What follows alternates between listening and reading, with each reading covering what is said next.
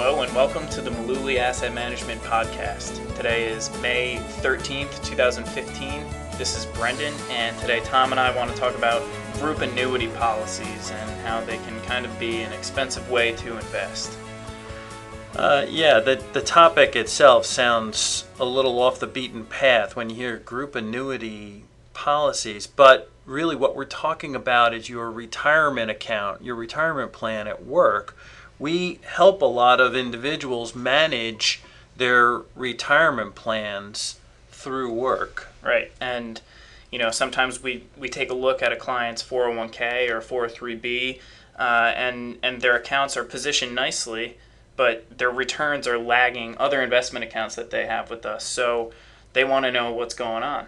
Aside from the selecting the right investments, the returns inside your retirement account can be affected by the way your company plan has been structured.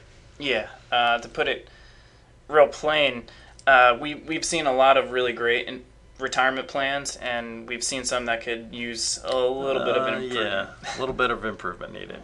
Brendan, you've got an example of one that we've recently taken a look at. Yeah, so I was looking over the investment options to a new 401k account that we're managing for client, and I noticed that all of the mutual funds offered in the plan had expense ratios of over 1%, which in my opinion is kind of excessive and high. So I looked into things a little bit further to kind of figure out what was going on there. And with this particular plan, some of the funds offered in it were proprietary, but they also had a couple other fund families offered in there, and one of them was even Vanguard, and the Vanguard funds even had these excessive 1% plus fees, and that really surprised me because that's not what I've come to expect from Vanguard and their offerings. So dug a little deeper and kind of found the reason for the high fees.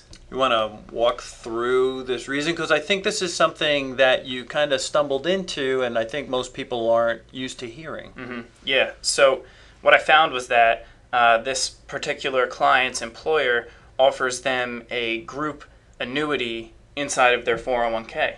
And we also see this a lot in 403b plans as well. And a lot of people aren't even aware of this, that they're investing through what's normally it's a variable annuity, a group variable annuity right here. And that's really what is driving these fees up. Yeah, I think what a lot of people don't understand is that the additional fees that are packed into their particular plan cover the insurance aspects that come with an annuity. Right, because annuities are insurance products. Right. So it's really an expensive way and an unfortunate way to invest inside of a company plan. I'm sure the employer didn't do this on purpose. This may have been the only thing that they had available to them.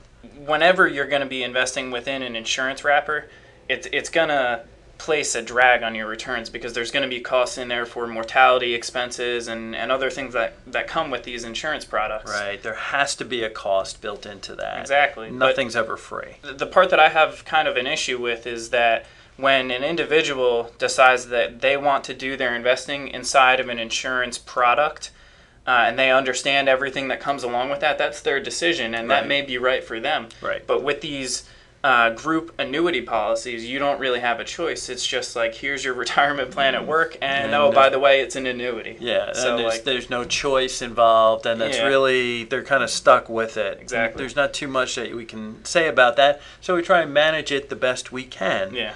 But as Brendan pointed out, remember that the additional cost of the insurance that's cooked in or baked into your plan is going to drag down your investment performance over time. You may not notice it this year, but over 15 or 20 or 40 years, it can really, really add up. Yeah, I mean, if you're going to look at one of the options offered within a group variable annuity, you could look at a mutual fund within the plan and then find the same mutual fund outside of the plan and just take a look at, on a rolling 3, 5, 7 year basis, which one's going to perform better. I mean, it's going to be the one with the lower expenses, which is almost certainly going to be the one that's not inside of the group annuity policy. Right.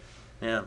So this is really just another instance of insurance being good at doing what it's supposed to, which is being insurance, Right. but then becoming more questionable when it's used as an investment also. Right. And when we do talk about investments, it's important to know that none of the securities that we mention in our podcasts represent past specific recommendations of Maluli Asset Management.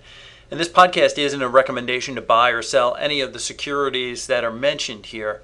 But more importantly, we feel that if you're relying on a podcast only for investment advice, we think you might be making a mistake. And that's why we strongly urge all of our listeners to consult with their own investment advisor before making that decision to buy or sell any kind of investment. Now, if you don't have an investment advisor, we'd be happy to answer questions that you might have without any kind of obligation or without any kind of cost. You can pick up the phone and talk to us. We're in New Jersey.